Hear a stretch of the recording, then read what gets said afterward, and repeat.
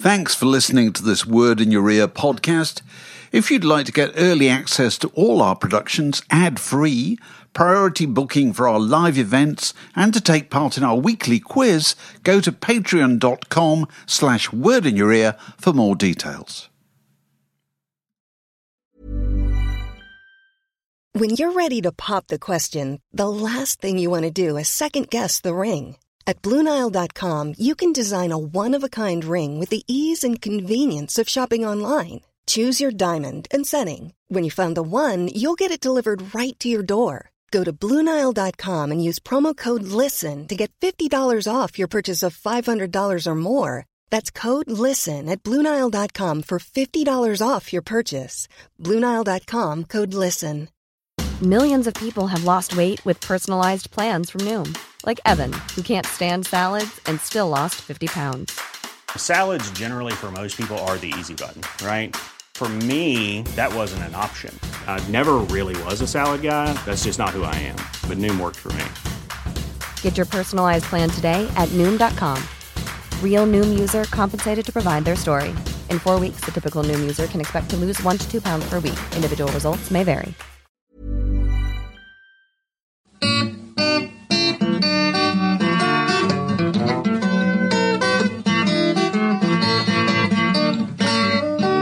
You're listening to a podcast from The Word. You can stand up if you want. Stand up. Oh, God, then he'd never shut up. Stand up. That'd be the next step. People who broadcast standing up. Danny Baker. Yeah. He certainly used to. Capital Radio, all of them. All of them? All of them. There are no chairs. Great Richard Allenson. Is that There true? are no chairs in the Capital Radio studios. Do I need my specs? It's verboten. I'm going to read them. Which is strange, because Richard Allenson... Simon Mayo uses a headset. Richard Allenson, strange, because he actually sounds like he's broadcasting after a fistful of Mogadon. Yes, he does. You can't believe that's him being energised by running about. You know, what a beautiful day. Wow, look at that. It doesn't feel to It's a be new pointing view. at your face. Is it not? We've got a new... Look to me. It sounds just... It sounds just fine. He'll be the judge of that, won't he? In a world where death means life and life means... Have you come across... For all of those people who are feeling a little bit un-Christmas spirit-like, can I just suggest tuning into Soma FM's Christmas in Frisco, which is a web-based radio station, and it's absolutely fantastic. And the other day, they had Orson Welles reading "'Twas the Night Before Christmas." "'Twas the night before Christmas." and all through the house, not a creature was stirring, not even a mouse. Do you know that voice? That's exactly what it was. Do you know that guy who does Blockbuster, right? Now, it annoys me so much because I can do that voice. That's the only voice I can do, apart from George Harrison. Yeah, it's a voice. It's usually just in a world where love means hate and hate means death and death means life and life means time and time means nothing. Do you know what I mean? There's a little pause and it goes, Robert De Niro, Glenn Close, as you've never seen her before. You know. So can you say? Try this. Academy Award nominee. Oh yeah, Academy Award nominee, Glenn Close. 4 times again, Academy Award. 4 times, maybe more. I love that voice. But the point is that guy gets paid a lot of money. And I could, in a world, I can do that. Didn't he die? He did. He died. Yes, actually, he did die. There's what you're saying is there's a gap in the market. There's a jar. It's the only job. Let me in. I can do that voice. Tommy Vance, What who used to do quite a bit of voicing like that, he once told me in a bar how he did it, that he effectively just rested his lips on the microphone. He got the microphone as far in his mouth as he possibly could to get that tone. Didn't you know Tommy Vance he did some very famous cologne? Was it Denim? Or something like that. That was his voice, wasn't it? For men who don't have to try. Don't try too hard. Too hard. That's right. Whenever the name Tommy... I think you should do loads of old ads in that. That'd be really good. Can you remember 1001? I could do a little sting for this, couldn't I? The Word podcast. You know, where the fun never sets. You know, it's that kind of thing, isn't it? The enduring image that I have whenever anyone mentions the name of Tommy Vance is the old Radio 1 building was at Eggton House, and Tommy Vance's office was directly opposite the door to the lift on the 3rd or 4th floor, I can't remember. And on the door of his office, he'd stuck loads of different kind of rock pictures. But the one that sticks in my mind was a photo, of Tommy Vance. I think it must have been taken out of a newspaper, with the largest pair of Y-fronts ever seen over his jeans, and his arms going through the leg holes of the pants, levered up. So he's just stretching these. Anyone who's got a photograph or can source that photo. It must have been taken from a newspaper. And what was he advertising? It was just Tommy in a rocktacular pose. It was fantastic. Tommy Vance, I spent some time with him in Memphis, Tennessee a few years ago. We went out doing stuff for VH1 and we went and did a week in Memphis, TV and TS? TV on radio. The larynx on legs. The larynx on legs. Voice for hire. He... Vance for hire. And Tommy was one of those people who always wore a kind of tour jacket and always wore sunglasses. And was rarely seen other than the evening. I noticed this. And they were always aviator shades. Yes. Aviator shades, that's right. Never seen in daylight. And I used to get up, we were staying at the Peabody Hotel in Memphis. Bear with me, because the Peabody is a legendary hotel, a beautiful hotel in Memphis. If you're ever there, do try and stay there. It's one of those places where Sam Phillips used to record blues artists in the hotel rooms, back in the day. It's fantastic history. Also has ducks in a pond in the lobby. Oh, that's good. Inside. Indoor ducks. What, little yellow indoor ducks that are... ducks? Indoor ducks, overnight they live on the roof. Sorry, we're getting a tangent upon tangent it's good. here. It's good. Ducks live on the roof. Ducks live on the roof, and then at a certain point in the morning, probably 10 o'clock, they are kind of paraded down via the lift into the lobby, where the kind of commissionaire, or the kind of, the chef de duck, goes in front of them, and these ducks, they go into the pond, which is in the lobby, like a hotel's often fountains in lobbies, it's very relaxing. This is a fountain plus a pond. And then at the end of the day, at about 5 o'clock or whatever, it's bedding boys time. They are taken out of the pond into the lift, up to the roof, where they stay overnight. You disappoint me. I thought it was. I thought it was the Memphis fly. They're American ducks. Can't get off the ground. I thought it was the Memphis version of the lobster tank. You'd kind of lean over from the restaurant and go, I'll have that one. Anyway, come in number 3. That one with the glint in his eye. Long ago, in a land that time forgot, I was telling a story about Tommy Vance. Time forgot. And Tommy, I used to wonder where was Tommy in the morning? I used to get up very dutifully early in the morning, like I do, and go out and film items. And whenever the producers want to be there, I was there. And I said, "What is Tommy doing any of this?" Oh no, Tommy doesn't do that until later in the day. And I happened to be back in the hotel lobby on the stroke of midday. I just said the crack of noon. The crack of noon.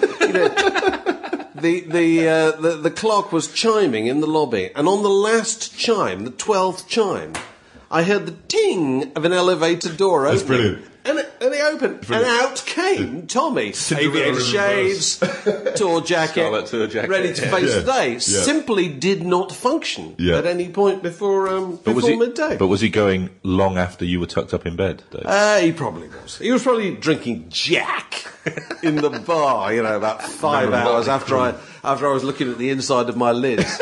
With a long neck on the side. Yeah, whereas I'd put on my Wincey pyjamas and was up the wooden hill to Bedfordshire. I went down to say goodnight to everybody in the bar, carrying a teddy bear. Tucked up with a nice piece of woodhouse. That's right. There it probably was. It's prettily aslumber. All those monster Vance is laying waste to vast tracts of barland. Carnage. Rock carnage. Some time ago, we launched into the Word podcast, which this is. And I don't... As if you thought you might have kind of got on the world tonight by mistake. You might have got on the Guardian Music Weekly by mistake. I was going to say that. You should be reviewing some singles, possibly. Trying to keep touch with the new tracks that are coming in at the moment and keep our fingers on the pulse of rock and pop. Paul! Anyway. They win an award. No, can't remember that. Go on. It did. Well, we're not bitter. I'm David Hepworth. You are. I'm Mark Ellen. And you are. Last time I looked, Matt Hall. Okay. And it is customary I think it's probably there might be the last podcast in the year. It depends. Actually, I'm interviewing on Monday Richard Thompson for a backstage podcast. Very good. That's good. I hope to get out next week. Let's do some recording at the Word Christmas party. Yes, we'll do that. It's a good idea. that always goes down well. We did that last year. I We'll don't do know it the again. results, but we were lit up weren't we? Like Christmas trees, in fact. Yeah, that's right. That's a very good idea, because then we can feature Alex Gold doing his extraordinary, That'd be the Magic Alex. million different ways of saying okay. Oh yeah, and decent. And we can do Juliet Cromwell, and we give her rock names to pronounce and see. Oh, that's great. What was the one that she got wrong? I can't remember that we quoted it before. Eno or whatever. Brian Eno. Brian Eno, yeah. But anyway, one of the things we do on this podcast, we talk about things we have learnt this week. I'm going to cheat, but I just want to get this off my chest. Which I've been triggered into this by the unbelievable response to the correspondence about Andrew Collins' column about grey and red squirrels in the current issue of Word, special nature supplement.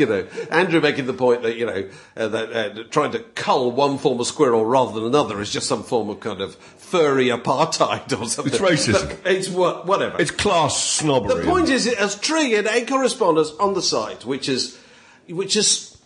In the time-honoured Word fashion, had started on the point. It has now spun off into mad absurdity. It was absolutely Apparently hilarious. last night, I haven't looked at this, there was 173 Oh, it's way posts. more than that. Oh, right, There's about 250 this morning. What about Collins and his squirrels? Oh, just all 250. kinds of things. Richard Lowe, actually, most recent I'm contribution. so glad that I we wrote addressed the today. real priorities in life. Go on. Richard Lowe offering squirrel culling a compromise solution. Says all methods of squirrel extermination should be banned except throwing shoes at them. It's good. A fair contest for Brer squirrel and a much-needed shot in the arm for the ailing shoe and manufacturing and retailing industry. Has anyone posted? Because I haven't read this thread. Has anyone posted about the? There used to be a bounty on the head, or more specifically, the tail of squirrels in Bournemouth. Because really? Bournemouth Town Council looks after a number of lovely, I think they're called chines in Bournemouth vernacular, which is kind of wooded valleys that run down to the sea. Oh, yes.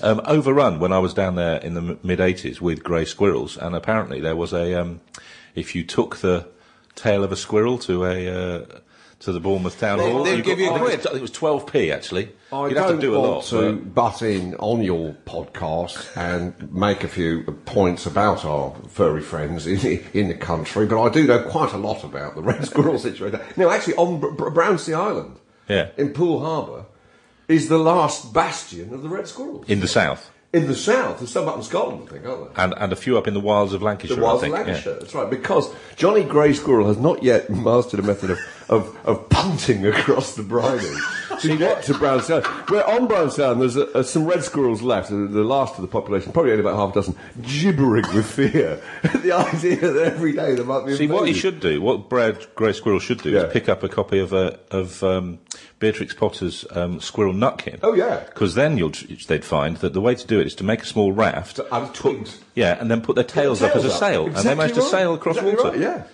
But I love the idea that so this is the column that was in Word magazine that has got so many. We're on a tangent. Sorry, where are we? Tangent upon tangent upon tangent. I'm getting a wave, a semaphore from Dave, which I recognise many times over the last 30 years. Which means just whatever you're on about, wind it up. Let's get back to the script. The script is squirrels. We're here in Portobello. While we're talking about furry creatures on the podcast, which is not often, I just wanted to contribute one piece of intelligence I came across in the last 6 months, which knocked me sideways. Which I read it in a marvellous book called England in Particular, which is that's a great book. Fantastic book. And it is this: that it is this: rabbits were resident in this country for 500 years before they went into the wild. They were introduced... Is it Johnny Roman or Johnny Norman bought them over? I think it might be Johnny Norman, actually. Yeah. I think it's probably Johnny Norman. Frère Norman. Pierre Norman. Le lapin! C'est délicieux! Avec les moutards. Merveilleuse! Anyway. They used to basically farm them in warrens, underground warrens, which were bricked off or fenced off from surrounding countryside. And they were bred for fur and for food. And it was only like this, I think the 17th, 18th century that they actually Two little bastards got up and virtually destroyed Australia in the end. And now, and now apparently there are 36 million of the little fluffy creatures. Yeah. Although I can't, how anybody does a rabbit census, I'm not quite. Do you think we should get Collins to write a philosophical editorial about this in Word magazine? I think she can read your mates at the Times. It's absolutely astonishing. I thought it was an interesting fact, isn't it? What did you learn this week? What did I learn? Well, I learned, in fact, Richard Lowe's email tipped me off there, actually. I learned that the best way to advertise your displeasure and probably get yourself on the television for doing it is to throw your shoes at somebody. Yes. I've decided there are various people I'm going to throw my shoes at. Your shoes? They're terrifying. I mean, obviously, in the How big are traditions your of the shoes? East, this is considered to be a very, very aggressive statement. What particular animal insult are you going to throw at them after your shoes? Oh, I don't think you have to throw an animal insult. It's just the shoes, isn't it? I think it was the dog bit as well. Yes. That was poured insult upon insult. I didn't. Is that what he called him? Yeah, he called him a dog. Oh, I didn't. Yeah. I missed that. Oh, right, yeah. No, I think this is a good way to express displeasure. Patti Smith, next time I see her in concert, I'm going to very carefully take my shoes off No, and don't hurl say them at the stage. Don't, Why how not? big are your shoes? They're enormous. I think your shoes could take out. Anne Robinson, she better duck. She better look out. I think it was very sporting. Sting's too pleased with himself. A pair of my shoes winging their way across an auditorium. Take a pair That'll of- wipe the smile off his face. Take a pair of flip-flops, or All right, kind of not fatal. No. Just the disrespect is, Disrespect. slippers. Okay, that's good. What did you learn this week, Matt? I learned from an extract from a fantastic-looking book about photos behind the scene on the set of The Godfather. I'm not going to bother telling you the actual title of the book because I know it costs £400. But there's a fantastic photo here of Coppola talking to Brando, and I learned that Brando wasn't the first choice for the role of Vito Corleone. In fact, the studio disliked Coppola's idea to give Brando the gig. That he only was allowed to offer it to Brando after he actually rang up Larry Olivier and made sure that he was actually not well enough to do the filming. Now, how different would the Godfather Because have been? the other thing they wanted, I think, was they wanted Robert Redford as Michael Corleone, didn't they? Well, apparently, Which is bizarre, according to another of actually. these but the other thing is apparently Frankie Sinatra wanted the gig, made himself available, and was turned down. Could you have imagined that one? It would have been probably a more efficiently made film without Brando. I would Yeah, imagine. maybe It would have been more because apparently he was coming off like a whole row of complete turkeys. Well, and also, Most of his what was films the film? have Let's been face it. absolute too. What was the film that Brando made? It had something to do with the Mutiny on the Bounty. Probably was called. It was called The Mutiny on the That Bounty. would have been it. Then. Where he is so dislocated from the experience that he had. This was established even at the time. He had somebody reading his script into an earpiece. Do you remember? Oh, he did that for loads of films. And I think, I'm not sure if he doesn't do it in Apocalypse Now. His script isn't enormous anyway, is it? Yeah. He just, and so there's long silences where you think he's being moody and enigmatic. He's actually just receiving information in an earpiece. He's trying to He memorize. refused to learn lines. Interestingly, via the miracle of YouTube, if you go and look at Tony Hancock doing The Blood Donor on television, and Tony Hancock got to the point where he just simply would not learn lines. And so now those things are shot as live, so it's quite demanding to remember the script. But it's only like an actor on stage. And so everything had to be held up on cue cards. And you can see him, once you know that, you can see him all the time, furtively looking Glances off. around for where the next line's coming from. The famous episode in can't remember what it's called now. Marilyn Monroe, 2 early in the morning. Marilyn Monroe, famous film. Some Like It Hot. Yeah. The bit where she's famous group from Liverpool. Four members, quite big in the funny 60s. haircuts. Yeah. So like that, when she's looking for the hot water Jerry the bottle. pacemaker. She's looking for the hot water bottle. Do you remember? And she opens the drawers, looking for the hot water bottle full of gin. And the reason she opens about 6 drawers and says something each time is that sellotaped on the bottom of the drawer are the line she has to say. It's fantastic. It's extraordinary. That's brilliant. The Word. A magazine, a website, a podcast, a way of life. Now, we've also had huge correspondence on the Word website, wordmagazine.co.uk, about which superannuated TV stars are in panto round your neck of the woods, and the extraordinary reflection on just how long TV fame seems to last in the world of panto. And the classic example of this is, did you know that Antonio Fargas, better known as Huggy Bear out of Starsky and Hutch, Only known as Is he Huggy Buttons? he is in, I'm not sure what he's in, but he's in Catford, okay? And Paul Michael Glazer, who was Starsky. Oh, God, yeah, he was, yeah. is over David here. Soul was Hutch, wasn't he? Henry Winkler of the Fonz fame is over here playing In this Captain country? Hook and something. Yeah, they're all over here. Now, it's just interesting. Yeah, but the mad one is Steve Guttenberg. Steve Guttenberg. Who not sure if I know who he is. who is actually, Steve, well, he's absolutely. actually a layer of fame above all those other people that you mentioned who were big grossing TV stars. Steve Guttenberg was in Three Men and a Baby, and City Slickers was he in? yeah, and for one point in the kind of in the 80s, But was kind of utterly like anonymous. but Utterly was in anonymous. like the 3 highest grossing films of all time. Yeah. There is a great line in The Simpsons, when Homer joins some bizarre would-be Masonic group, and to learn to sing their drinking song. And one of the idea is that this group are the hidden string pullers behind all the mysteries of the universe. And one of the lines is, "Who made Steve Guttenberg a star? We did." That's good. That's good. So, if ever there was a person who rose without trace, it's Steve Guttenberg. So, yes, he is over here. So is he now an ugly sister or something? Very probably. It's just unbelievable because it is one of the... sorry, I'm going to bore about this for a moment because I met, earlier last year actually, I met the artistic director of the Theatre Royal Norwich. And Theatre Royal Norwich is one of Britain's, biggest regional theatres and, well, I don't know about rep, but, serious theatre and so forth. And I was talking to him about what it was like running it, and he said, without pantomime, we simply couldn't keep the place open. It's they run pantomime season in about 5-6 weeks, something like that.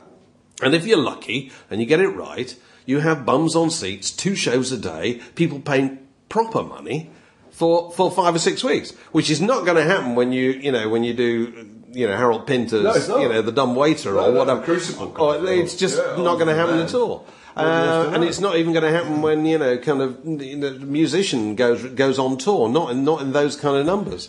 And so it is a very honourable tradition that this goes on, and that's why the people like Henry Winkler, big names, come over here because they're obviously well paid to do it, and also they like it. Because they're playing in front of appreciative Who do audiences. you remember from Panto as a kid? Because I can remember, in the early, I think probably must be about 1964, coming up to London to see, I think it was Cinderella, starring Cilla Black and a guy called Mr. Pastry. Oh, Richard Hearn, Mr.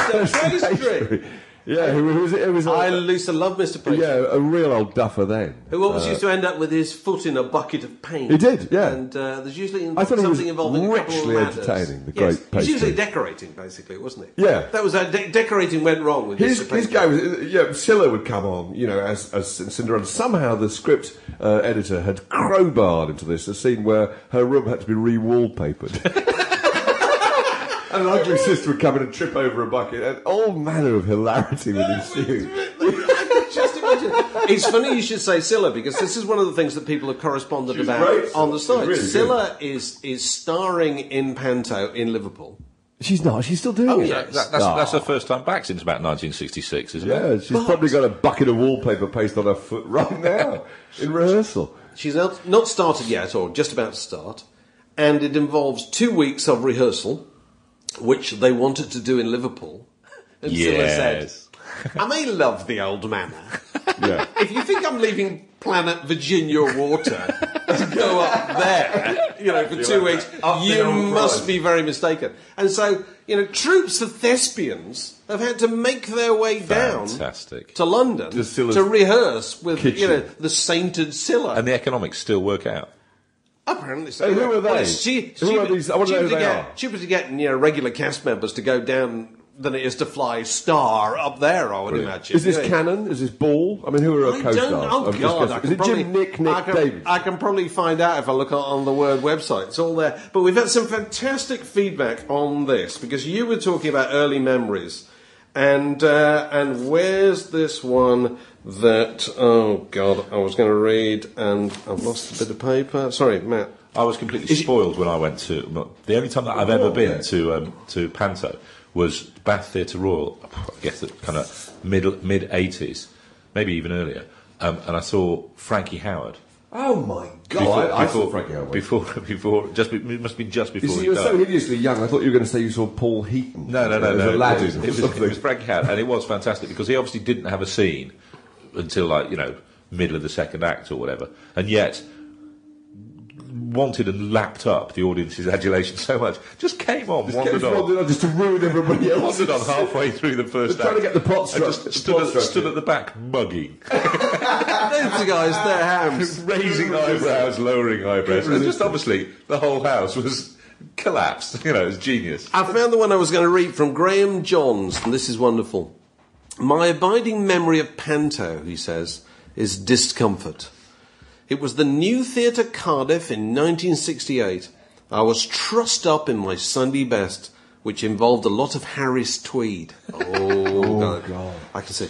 On entry, I was given a goodie bag that contained a proper Jaffa orange, a fruit so juicy it was only safe to eat naked in the shower.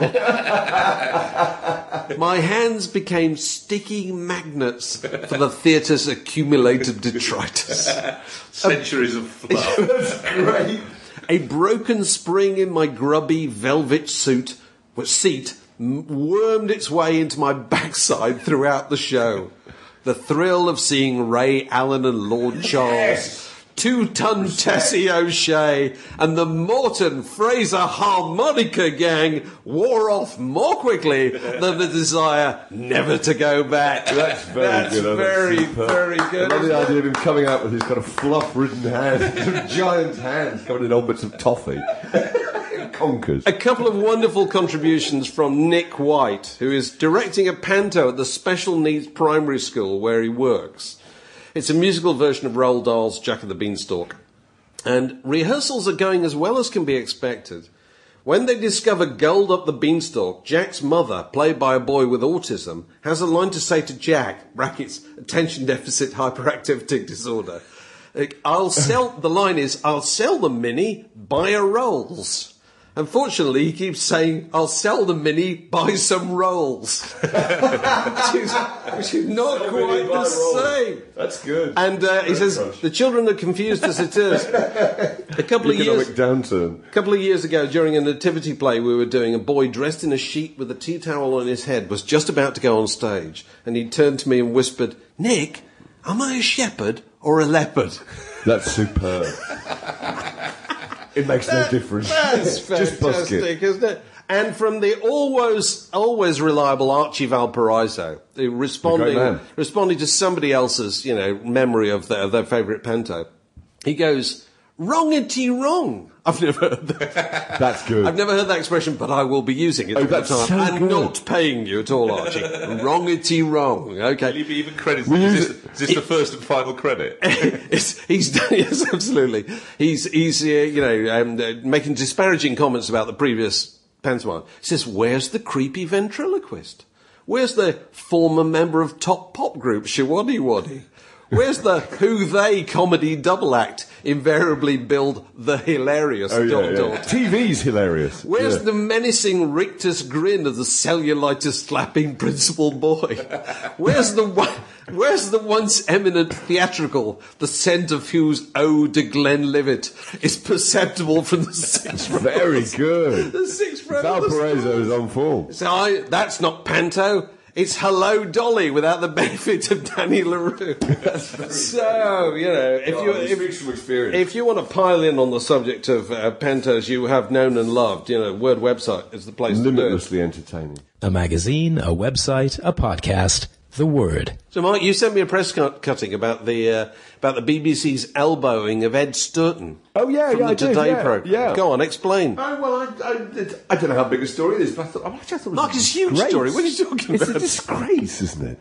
Basically, Ed Sturton, who I met not long ago, he was at school with my brother. And my brother-in-law, rather. And I met him at a do, and what a splendid cove he was. And he had to present, and he obviously just wanted someone to soak up the half an hour before he went on stage. He wasn't going to give him a hard time, so he found me. And we sat there and nattered away, and he was an excellent fellow. And then he discovered that Yeah, I think wasn't he rung up by a journalist? He was rung up by a journalist. Yeah, he said- God, it's a standard BBC firing, this is, isn't it? Yeah. Journalists rang him up and said, is it true you're moving on? You're moving on. And so he then rang up his employer and said, is it true I'm moving on? And he said, yes. Yes. It's absolutely fantastic way of doing business, isn't the it? classic... I mean, not moving on till whatever it is. Well, that's brilliant. That's till October. October. So for 10 months. Oh, really? Yeah, 10 months. Ed Sturton. He's really going to command the... they don't want him to do. He's really- he knows they don't want him to do. He's really going to command the respect of every cabinet minister who comes on, and he has to interview now. Okay, but particularly in these straitened times, and this is a bloody serious issue for loads of people. Who else has a job that they know is going to be there in October next year? Most of the people he's interviewing aren't going to be... Justin Webb does.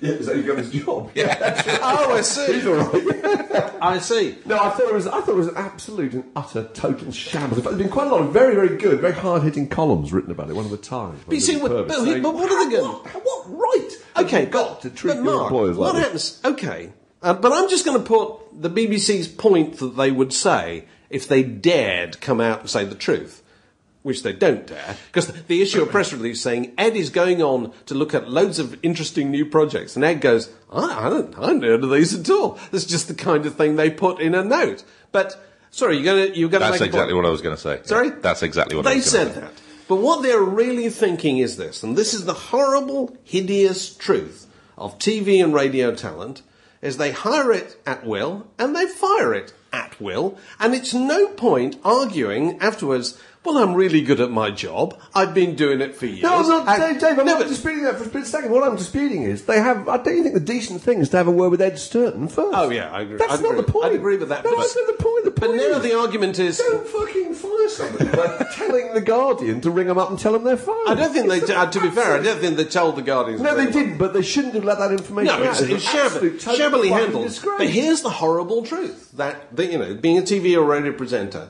it means that somebody plucks you out of the anonymous hordes and says, "You, Russell Brand, Ed Sturton, whoever, Moira Stewart, we have decided that you, out of all the people that are qualified to do this thing, we're going to pay you a huge amount of money and make you very famous to do this thing, which actually is quite simple, yeah, which loads of people could do." And then 10 years later, we're going to change our minds because we're going to get somebody slightly younger, actually, to do that. And that's the horrible ecology of broadcasting. And there's no point whinging about it. No, that's not what anyone's whinging about. I think It what we're is. talking about Oh, it is. No, It I is. think. I They think are I partial. kind of. Nobody's whinging about They the are. fact that somebody should be taken off and give the job should be given to someone else. I kind of agree with Mark here, but I also like the fact that there are the other two reasons that have been given, and I don't know how true these are. I'm sure that they're not. But one is that it's payback from the establishment for Sturton writing a book last year in which he described the sainted, now dead Queen Mum as a horrible old bigot. Oh, right. And then the other one is that the Today presenter panel makeup is so balanced that if they have one middle-class posh-sounding voice on it, male voice on it, they can't have two. So if they were going to get Justin Webb on, then they had to lose Sturton, who's the other. I'm sure. posh I thought the voice. interesting thing in that news cutting I gave you was the fact that the huge groundswell of support campaigning to have him reinstated had been started on a Facebook site operated by his son. I thought it was just the world of Facebook, about which, as you know, I know absolutely nothing. It's just so I thought it was rather touching that his 23-year-old son should, go into bat for his dad. Was prepared to put his head above the parapet. Yeah, it was touching. I wish my children would do Yeah, it was the very same for me. Who are the only people who won't be my friends on Yeah. Facebook? My children. Dad's lost his job. What does he do again? I can't remember. Is he still working? Oh, he pays for us. But anyway, no more holidays. But anyway, all TV or radio careers eventually end in acrimony and bad feeling and disgust. Well, have you been watching the Channel 5's 60s series? No. It's been really interesting. They've had lots of kind of unseen interviews and stuff. But the face that I love seeing from the 60s is the one of Mr. Simon D., who was Jonathan Ross. He was Jonathan Ross. Yeah, But not as long as Jonathan Ross has been Jonathan in Ross. some of Jonathan Ross's shirts, too. Yeah, isn't he was Jonathan Ross, Terry Wogan, In an and everything. entire jag. Rolled in together, wasn't he? He was huge. A roll neck Not for long. sweater. No, not for very Why long. a short 20 minutes. period of time? Yes, And- but now, literally, well, he probably could get arrested, but he couldn't get much else. Serious point. Whatever you are in television or radio, Michael Parkinson, Jonathan Ross, doesn't matter what a big star you are, one day you're going to get elbowed and you're going to be embarrassed and you're going to fall out with whoever your employer was. Is that true? Mm-hmm. Have you ever come across a retired broadcaster? A, have you ever come across a retired broadcaster? B, have you ever come across a retired broadcaster who got a nice thing to say about the people who used to employ him? But isn't it exactly the same as politics? Is that you're paid a reasonable amount of money, you have a terrific amount of power, you have a terrific amount of public presence, which I just imagine is probably quite addictive, actually.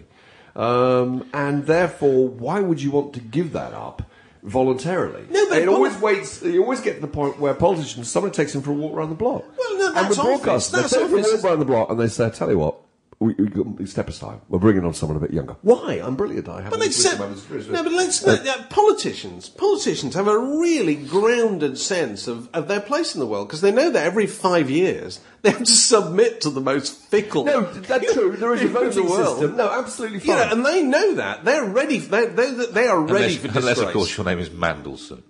Yes, goes away and comes back. Yeah, but they're aware of that. Whereas TV presenters act with that kind of injured, I never saw this coming air. You know what I mean?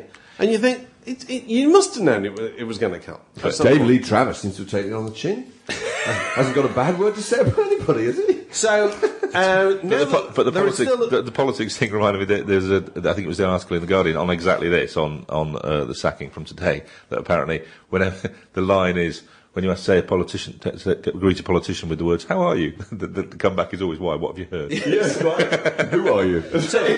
Talking of career... About editing, there was Matt may have edited out something that I said that wasn't legal if you're still listening. But I was at a party the other day and I met the great Martin Jarvis, the great actor. And voiceover specialist. And at one point, he was telling me about his son. I said, "How old is your son?"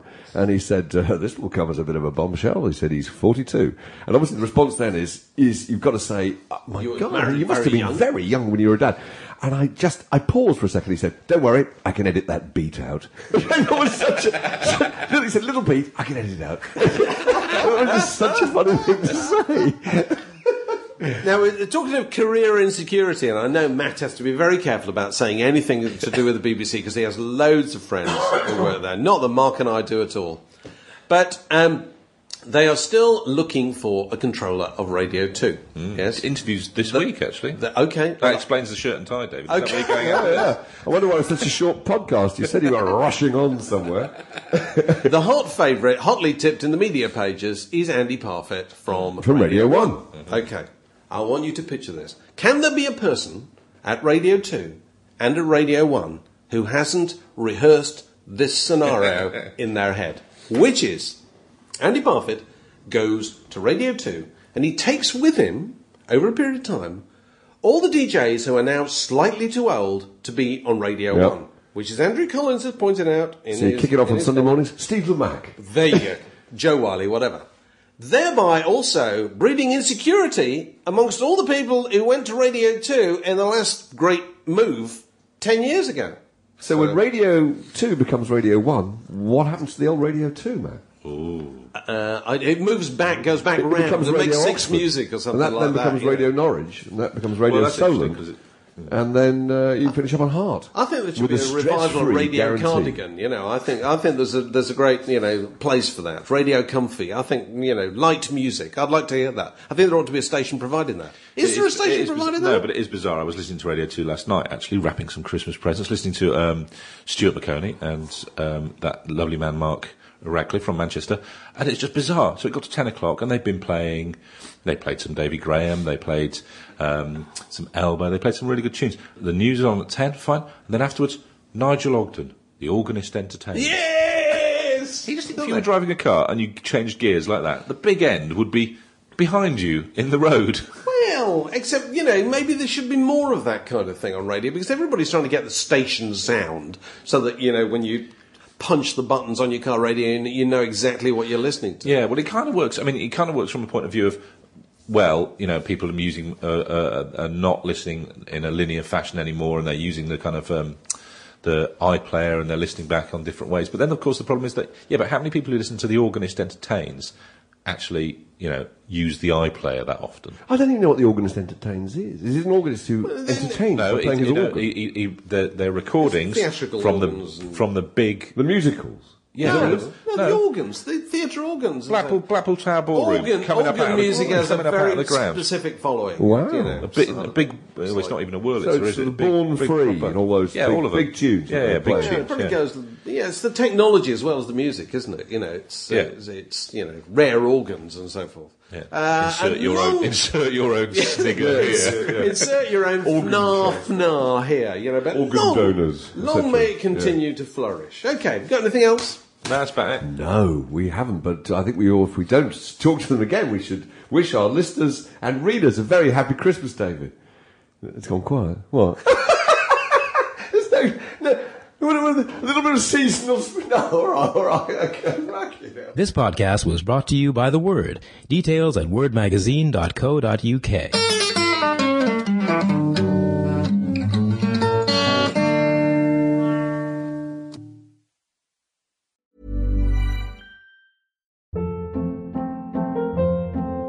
Hold up. What was that? Boring. No flavor. That was as bad as those leftovers you ate all week. Keke Palmer here, and it's time to say hello to something fresh and guilt-free. HelloFresh. Jazz up dinner with pecan-crusted chicken or garlic butter shrimp scampi. Now that's music to my mouth. HelloFresh. Let's get this dinner party started. Discover all the delicious possibilities at HelloFresh.com.